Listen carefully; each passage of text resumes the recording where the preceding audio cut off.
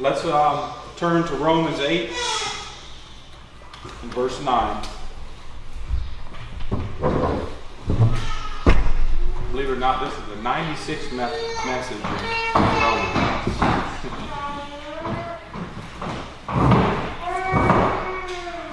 Romans 8:9. It says, "However, you are not in the flesh, but in the Spirit, if indeed the Spirit of God dwells in you. But if anyone does not have the Spirit of Christ, he does not belong to him." So let's do as we always do, take a step back, kind of pick up our context here. Obviously, we know this is Paul, the apostle, writing to the Roman Christians here. He declares it in Romans chapter 1. He said, "I'm ready to preach the gospel to you who are at Rome also." And he says, "To the saints that be at Rome." So he's writing to Roman Christians, and he's, what we'd say, this is his exposition of the gospel. Remember way back when in Romans 1:16 and 17, I said that's kind of Paul's thesis statement for the book. Was for the gospel is the power of God unto salvation to everyone that believes, to the Jew first and also to the Greek. And then it says, "For the just shall live by faith." That was kind of his thesis statement. But then remember, right after that, Paul jumps right into bad news. In verse 18 of chapter 1. Bad news, right off the bat. And he deals with the fallenness of man and the brokenness of man. And he does it for 2 chapters. And then in Romans chapter 3, verse 21 is when he starts to declare the gospel. After he's shown that man's fallen, lost, does not seek God, does not understand. He's dead in sin, and for all have sinned and come short of the glory of God.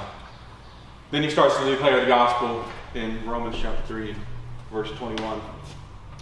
And then we saw the kind of some of that pictured out in Abraham and David. And then Romans 6 and 7 we saw was kind of a parenthesis that Paul stepped back to deal with some issues that would come up because of what he said in Romans chapter 5, dealing with the law and dealing with the fact that grace means all of your sins are forgiven, even the future ones that you haven't even committed yet. So then where sin did abound, grace did much more abound. Remember Paul's statement on that?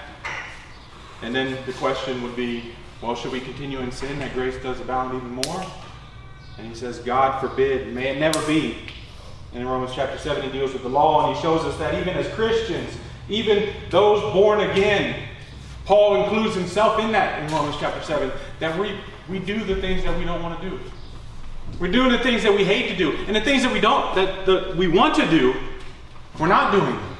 He says, "For in my inward man I delight in the law of God." But that's not what I'm doing. But even in that, then he starts Romans chapter 8 with, "There is therefore now no condemnation to those who are in Christ Jesus." Even though, Christian, you're doing the things that you hate and that you don't want to do, and you're breaking the law of God, there is therefore now no condemnation. Remember I brought out that he said it really means not even one condemnation. Not even one. And why was that important? Because if we kept the whole law yet offended one point, we're guilty of all of it.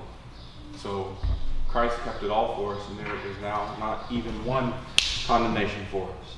And then we saw last week, Paul's been dealing with this picture of the believer and the unbeliever. And the unbeliever there in last week, which was verses 7 and 8, was dealing with the carnal mind, the fleshly mind, the mind set on the things of the flesh.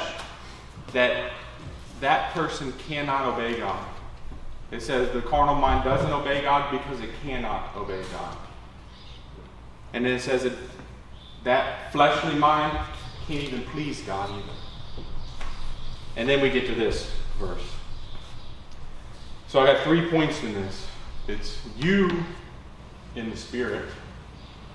Are you, or is the Spirit in you, and the Spirit of Christ? That's my 3 points. So let's go ahead and start with this. So once again, Paul here in Romans chapter 9 it's a contrast to what he just said in verses 7 and 8. In 7 and 8 he says the fleshly mind, and he says, however, you are not in the flesh.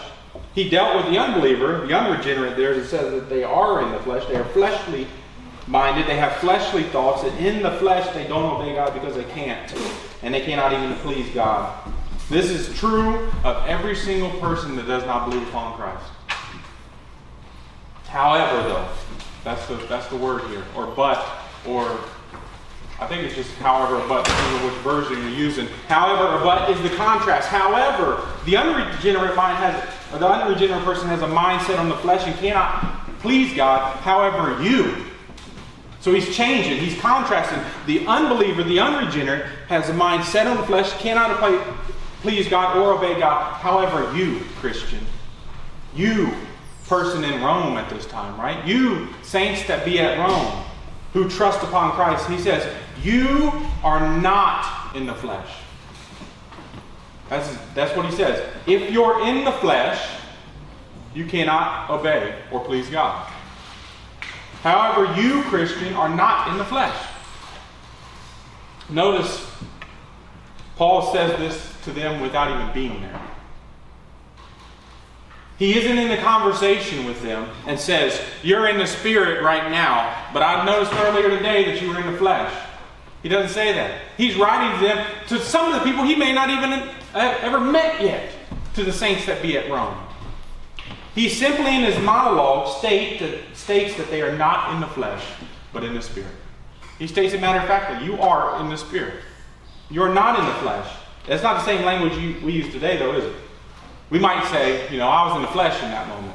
Or, when I was out there preaching, I was in the spirit.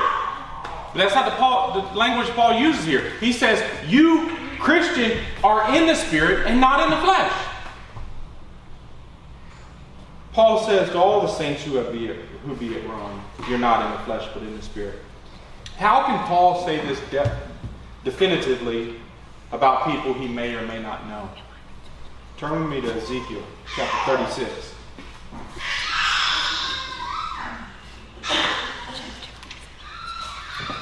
Ezekiel 36, verse 22.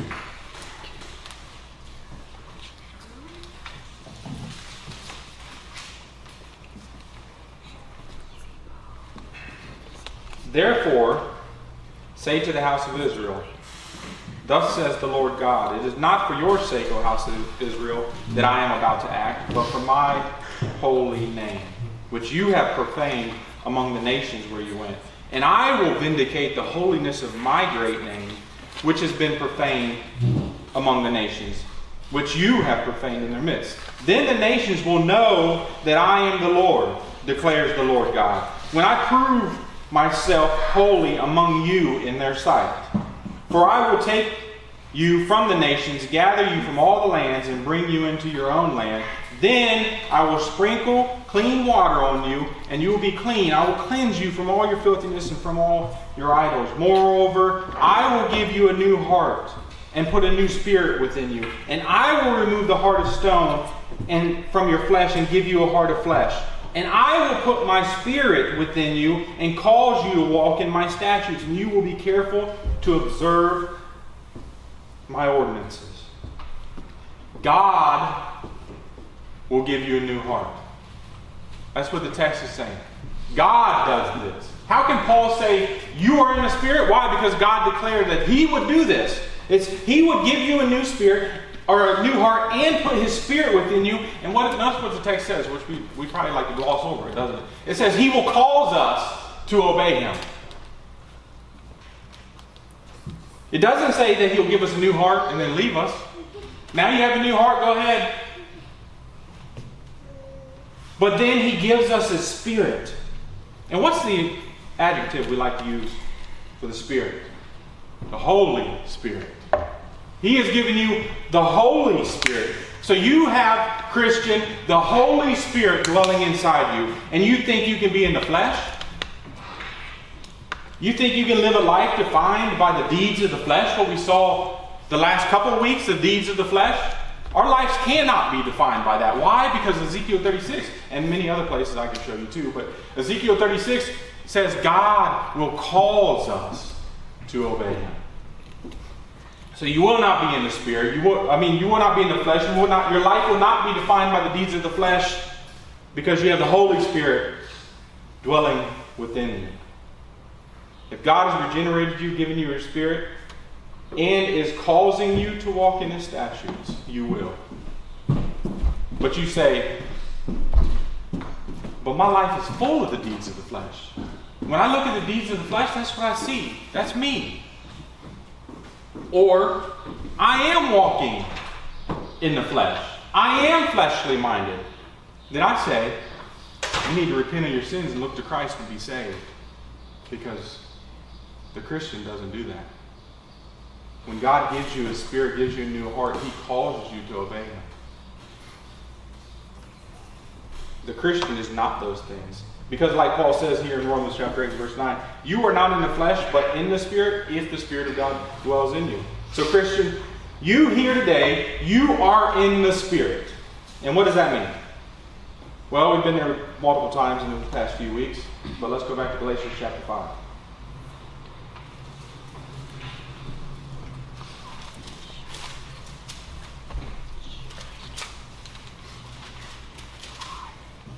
Galatians 5:22. But the fruit of the Spirit is love, joy, peace, patience, kindness, goodness, faithfulness, gentleness, self-control. Against such there is no law. Now I know this is a pet peeve of many, and it might be a pet peeve of mine also. But notice it says the fruit of the Spirit. It doesn't say the fruits of the Spirit. It's not like you get to pick and choose which ones you want. This is the fruit of the Spirit. When the Spirit comes, this is what He brings to you. He brings all of these things to you. If you look at that and you're like, that's not me at all, maybe you don't have the Spirit. Because when the Spirit comes, He brings that. Now let me add this to this too. Sometimes others see this fruit in you more than you see it yourself. But look, also let me add this. Sometimes others may accuse you of not having this fruit, even though you do. Whether they are right or not, I guess, depends on you and them in that situation, right? Now, I'm not going to get into all that because that'll take all day. However, the Christian will have the fruit of the Spirit. It will be there. It will be present. It will be what we walk in. It will be our life. And it shows up when the Spirit shows up. Even babes in Christ are displaying the fruit. Sometimes more so than the older person. Just because you're older doesn't necessarily mean you're more mature. Some people, when the Lord saves them, they grow like weeds, right? They're just on fire and they're growing, and you're seeing it, and it's like they're convicting you.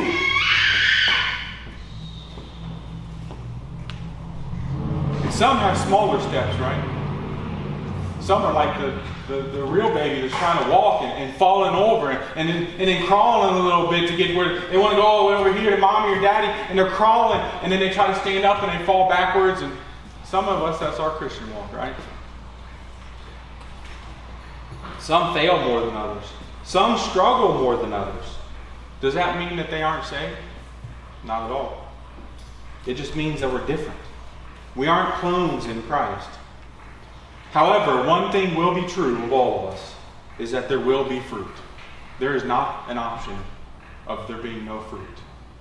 Because Paul states emphatically, without being there in person with them, just by the fact that they believe the gospel, that they are not in the flesh but in the Spirit, if the Spirit of God dwells in them. So that's the real question, right? That goes to my next point. Is the Spirit in you? So let me first deal with this, the word dwell. Let me go back actually to Romans chapter 8 and just reread it for us. However, you are not in the flesh, but in the Spirit, if indeed the Spirit of God dwell in you. But if anyone does not have the Spirit of Christ, he does not belong to Him. So let's deal with that first word, that dwell. Because just a couple of weeks ago, I dealt with the Spirit, and I showed us how the Spirit is a He, not an it. The Spirit is God. But this time I want to look at what it means to dwell. This word for dwell means to inhabit, or to cohabit, or to occupy a house, or to reside. I think we could all find one of those definitions that we understand. So in other words, Christian, you are a house for the Holy Spirit.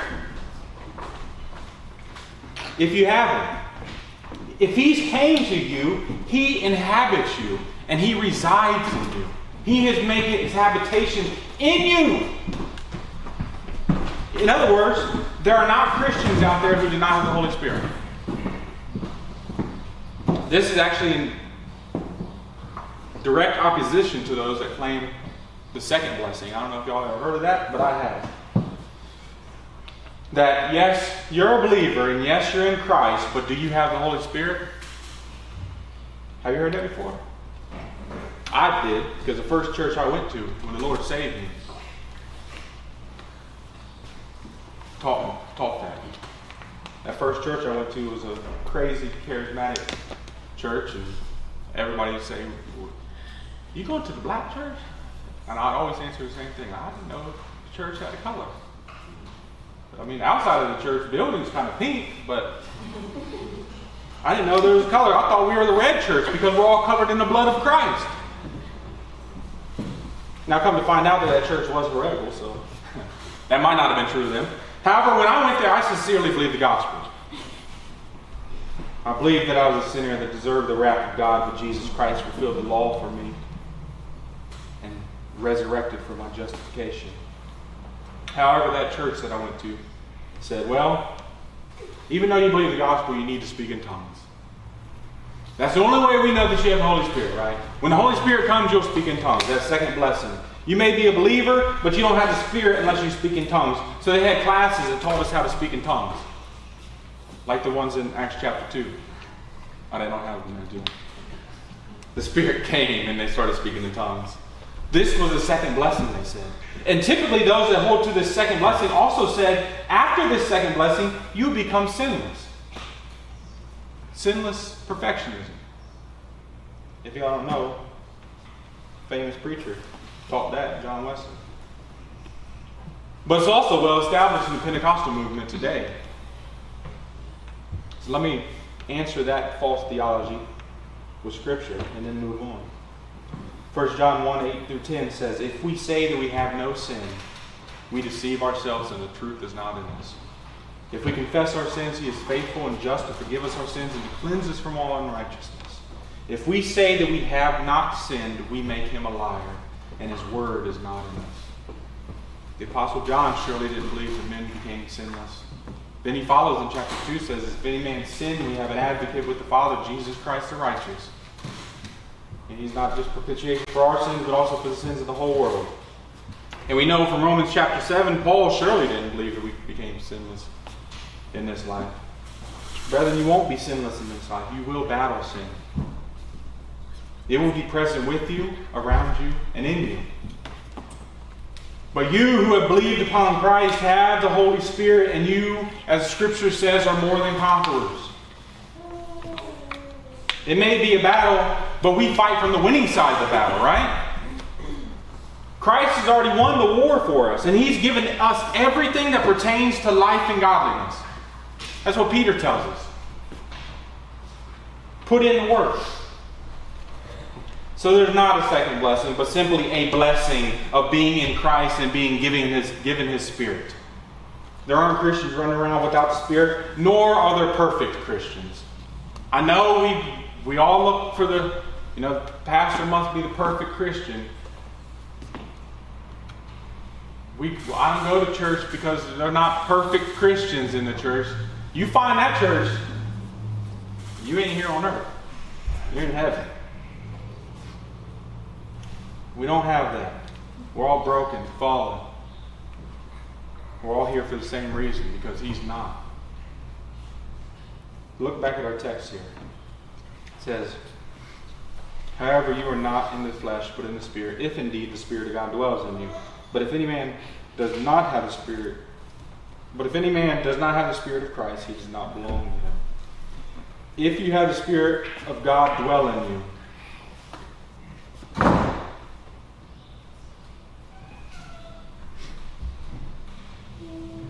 but if anyone does not have the Spirit of Christ, he doesn't belong to Him. So that's the contrast, right? Christian, you have the Spirit of God dwelling in you, but if a person doesn't have the Spirit, they don't belong to Him. And this proves that, I believe. If you don't have the Spirit, you aren't in Christ. You are not His if you don't have the Spirit. And if you have the Spirit, there will be fruit. So the question, does the Spirit of God dwell in you, is answered like this. If you believe the gospel, the answer is yes.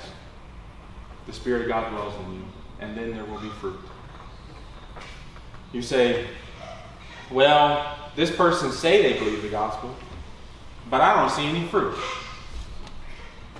Who made you a fruit inspector? Do you know if that person is struggling right now? Right? Or has your Christian walk been so easy that you never had times when you were down in the valley? And you felt like giving up? I wish my walk was that easy. It always looked like I was on the mountaintop all the time. That I wasn't in the valley and you couldn't look in and say, I don't know if he's a believer or not. I just showed Amanda a video from Paul Washer last night. It's a little funny video, and he said, if somebody hated me and they wanted to try to prove I wasn't a Christian, they could follow me around with a camera. And he said, and just imagine it's cold outside, and I get up in the morning, and I really didn't sleep last night, so I'm a little grumpy, and I walk outside, and he said, and the worst thing that could ever happen happened. A cat was there, and I don't like cats. And I kicked the cat, and they took a picture right then. Paul Washer's not a Christian because of that, right? Do you think people could do that with us, right? Do not all Christians have times that we are struggling? I know I've had times in my life when you look at it, you would say, well, he isn't a believer. But if you ask me during those times, do you believe the gospel? I would tell you, yes. I believe the gospel. Maybe right now I'm in the desert or in the wilderness or in a very deep valley, but I believe the gospel. But Jeremy, doesn't the scripture say you'll know them by their fruits? So if I look at someone who claims to believe the gospel, but they aren't reading the Bible as much as I think they should, or maybe they're not praying enough, or I never see them evangelize, I can chalk up that they don't know Christ, right? I don't think so. You know them by their fruits is actually talking about heretics in Matthew chapter 7. We love to quote that verse when we're judging people, but it's about heretics.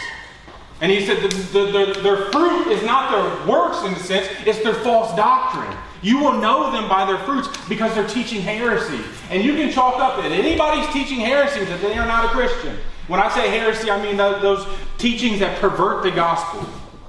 If they're perverting the gospel, they're not a Christian. That's what Paul pretty clearly says in Galatians chapter 1.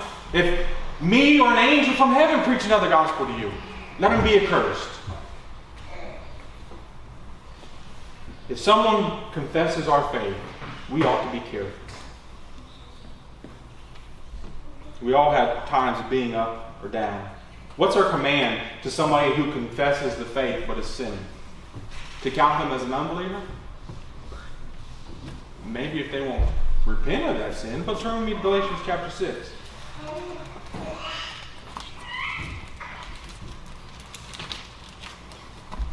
In verse 1.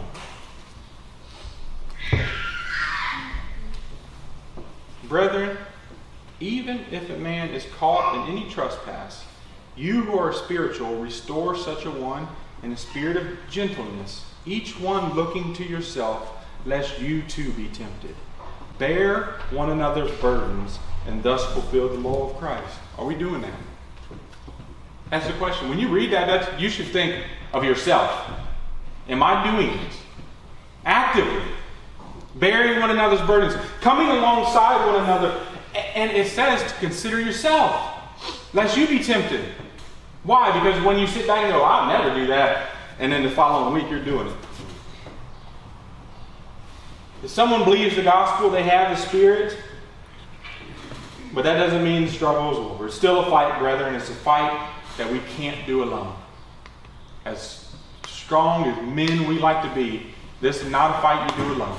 You come alongside other brothers and sisters and fight this fight together. The verse I quoted earlier tells us, that God has given us all things that pertain to life and godliness. Well, one of those things is the church. It's a local body of like-minded believers. In our day, it's almost looked upon as taboo to speak highly of the church. But I'll warn you, be careful when you're speaking about Christ's bride. I sure don't like it when people speak negatively about my bride, but I don't have eyes like a flame of fire. I can't call down 12 legions of angels. If I could, earth probably wouldn't be left. I'm not the sovereign of the universe. The local church is God's institution here on earth for his elect to be part of, for us to grow spiritually together and advance his kingdom together. We're to come together. And we all have the same Spirit dwelling within us, helping us. So if you believe the gospel of Jesus Christ, you have the Spirit dwelling within you, and you are part of something bigger than you, the kingdom of God. Let's move on here. Back to Romans 8.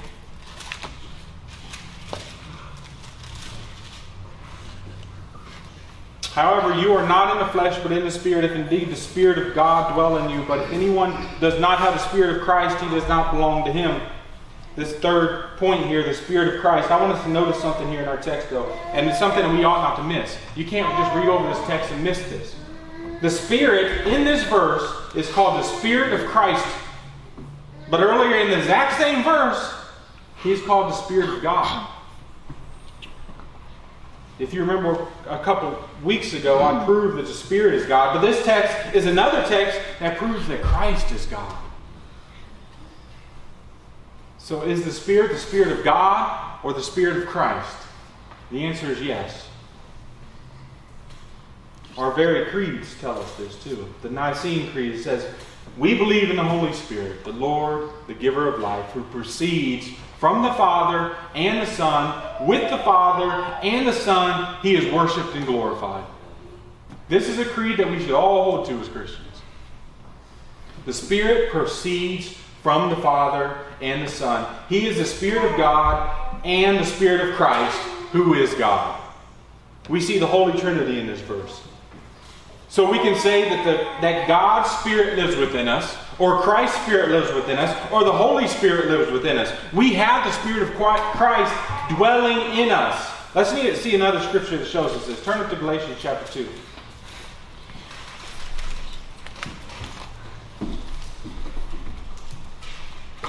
Galatians 2:20.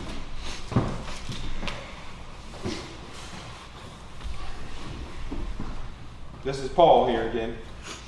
I have been crucified with Christ, and it is no longer I who live, but Christ lives in me.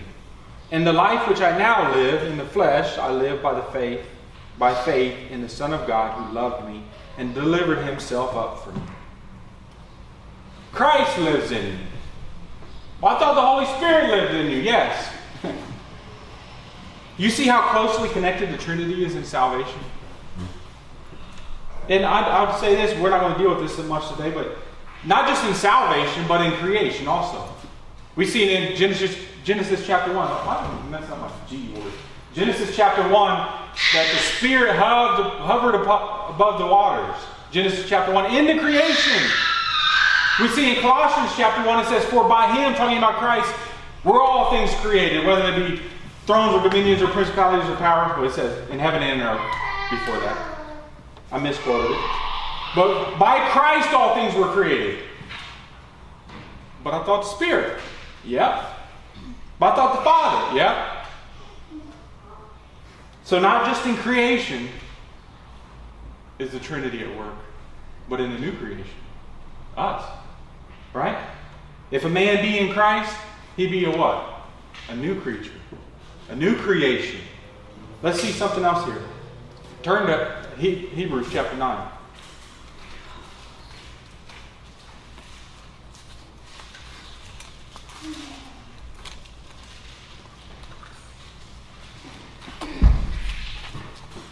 Chapter 9, verse 14.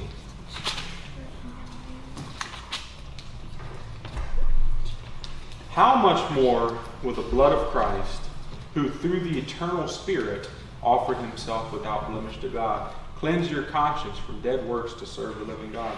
Notice it says right here in this verse, who through the eternal Spirit offered himself.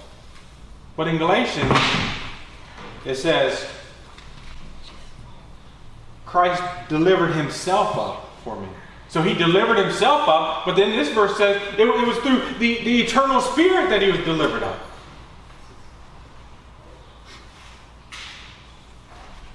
So which is it?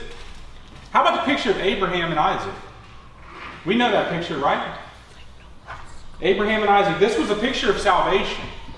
This is what, when we look at it, it actually happened, but it was a picture of something greater that was going to happen, where the Father was going to offer up His Son. What did Abraham say when he was about to offer up Isaac? The Lord will provide His lamb. Who is that? When John the Baptist shows up, what does John the Baptist says? When Jesus shows up on the scene, he says, "Behold the Lamb of God, which takes away the sin of the world." No more will we bring forth lambs as men. Because before, through the whole Old Covenant, it was the lamb of men. It was, Jason, you brought your lamb. This is Jason's lamb. Not anymore in the New Covenant. Because we have the Lamb of God.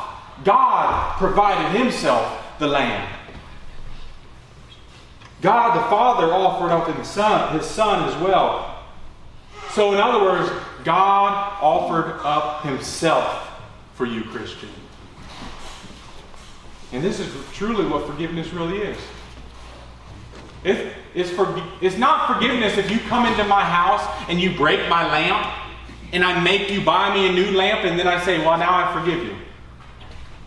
It's truly forgiveness when you break my lamp. I go buy my own lamp and I forgive you anyways, right? But that's what we did with God. We came into this world. We broke His law. And what did He do? He came down and fulfilled that law. And then died for you. And died for your sins. And then rose from the grave 3 days later. Powerful. Displaying to be the Son of God. And ascended up to the right hand of the Father where He sat down. Victorious. Where He intercedes for us.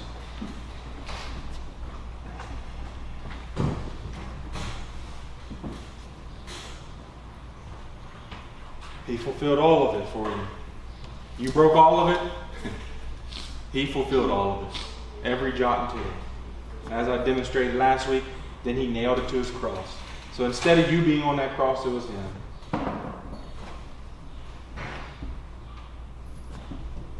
This same Spirit that rose Him from the grave, we saw this in Romans chapter 1. It says He was declared to be the Son of God with power by the resurrection from the dead, according to the Spirit of holiness. That same Spirit now lives in you. When it says He was declared to be the Son of God with power, I don't know if any of y'all know this, but the word there, we could translate it to dynamite, to explosive power. It was the term dunamis. He was determined to be the Son of God with explosive power. And that same Spirit that rose Him from the dead lives in me. In you, Christian. Isn't that amazing? Something we probably don't think about, right? When your alarm clock goes off in the morning, you got to get up and get ready for work. You're not thinking, the Spirit of God dwells in me. But He dwells in you the same then as He does right now.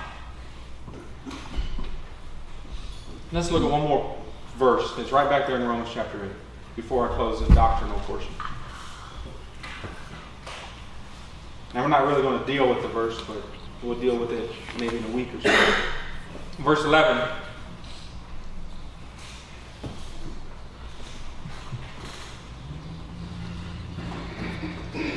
But if the Spirit of Him who raised Jesus from the dead dwells in you, He who raised Christ Jesus from the dead will also give life to your mortal bodies through His Spirit who indwells you.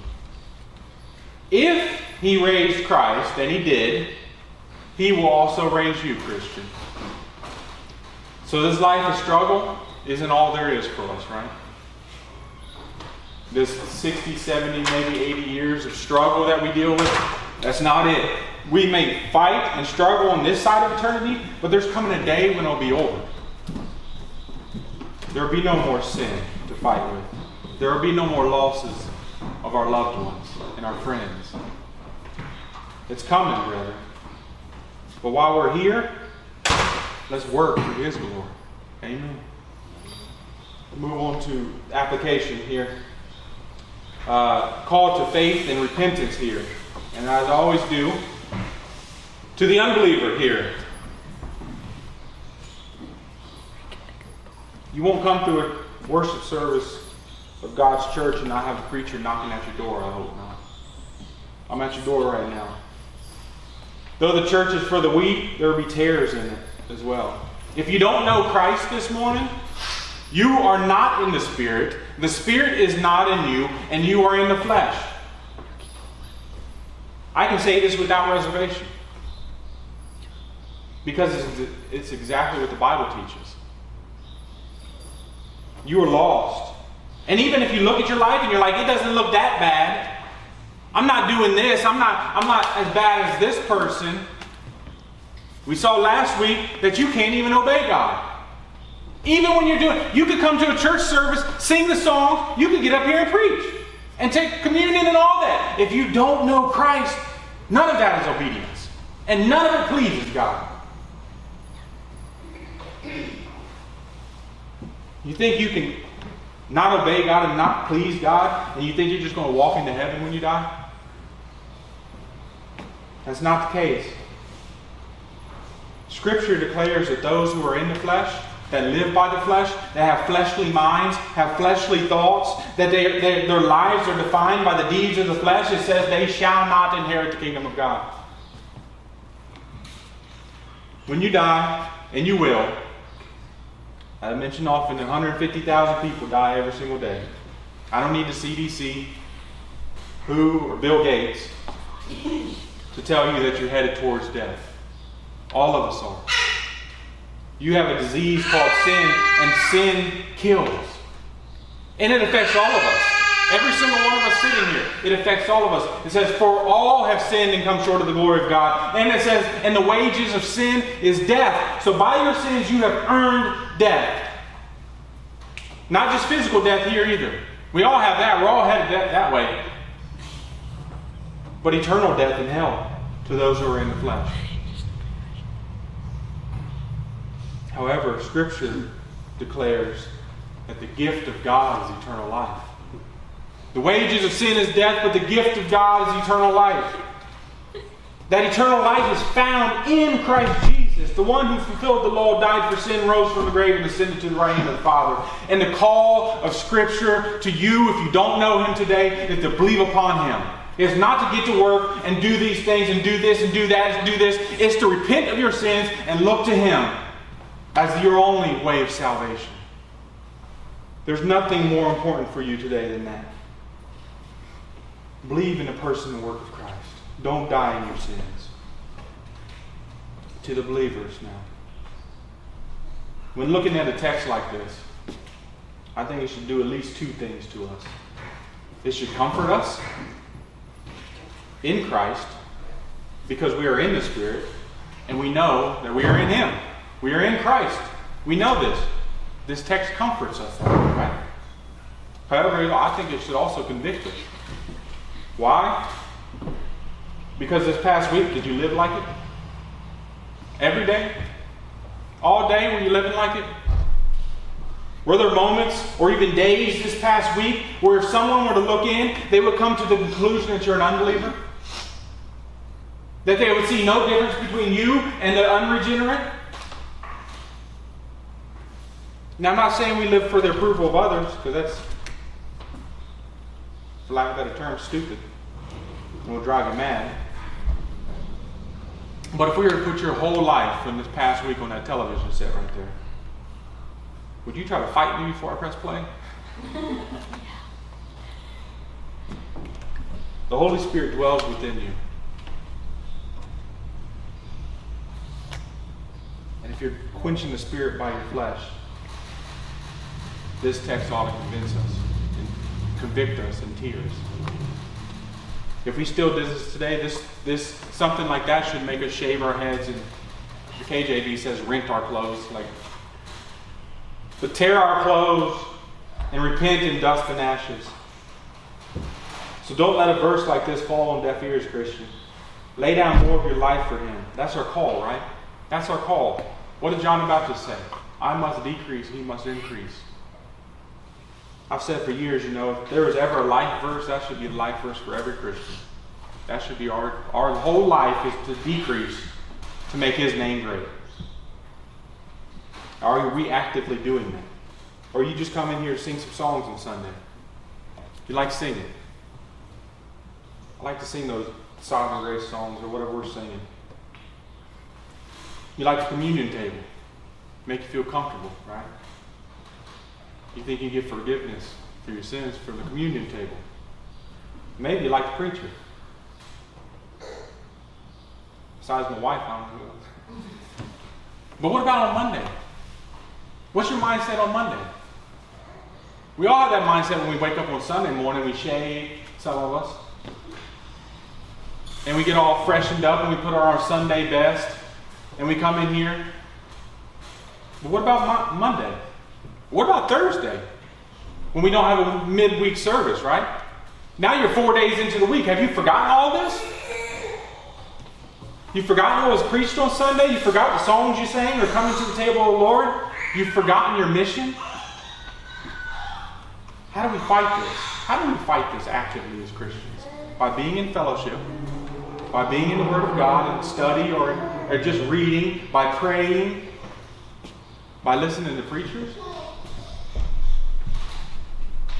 Throughout the week, we can all make time to do that, right? Give 30, 40 minutes. Keeping your mind set on the things of the flesh, on the Spirit, and serving others. That's how we do it. Keep your mind set on the things of the Spirit and serving others. So, Christian, your call this morning is to believe this, that you are in the Spirit and walk in Him. To return to your first love and repent of your sins. To look to Christ this morning in faith and repentance. And repeat the words of Isaiah when he had seen the Lord. What did he say? Here I am, Lord, send me. Which takes me to my last point of application here, our call to war. Some may not like the language of call to war. I said it before, I'll say it again. The church militant is at war. Not a physical war against people. Not taking up arms against people. But a taking up a sword against spiritual wickedness. It's, yes, you are in the Spirit. Now take up the Spirit's sword and fight. You have it already, right? We're all sitting here. We all have Bibles, right? We all have more Bibles than we even know what to do with. Hundreds of them. Just right there on your phone. We actually have Bibles now that will read for us. We, of all people, have no excuse. Imagine the first century, they may have had a page. They may have had the book of Ephesians. That's all they had at Ephesus. Now we have a Bible, I can press play and this thing will read it to me.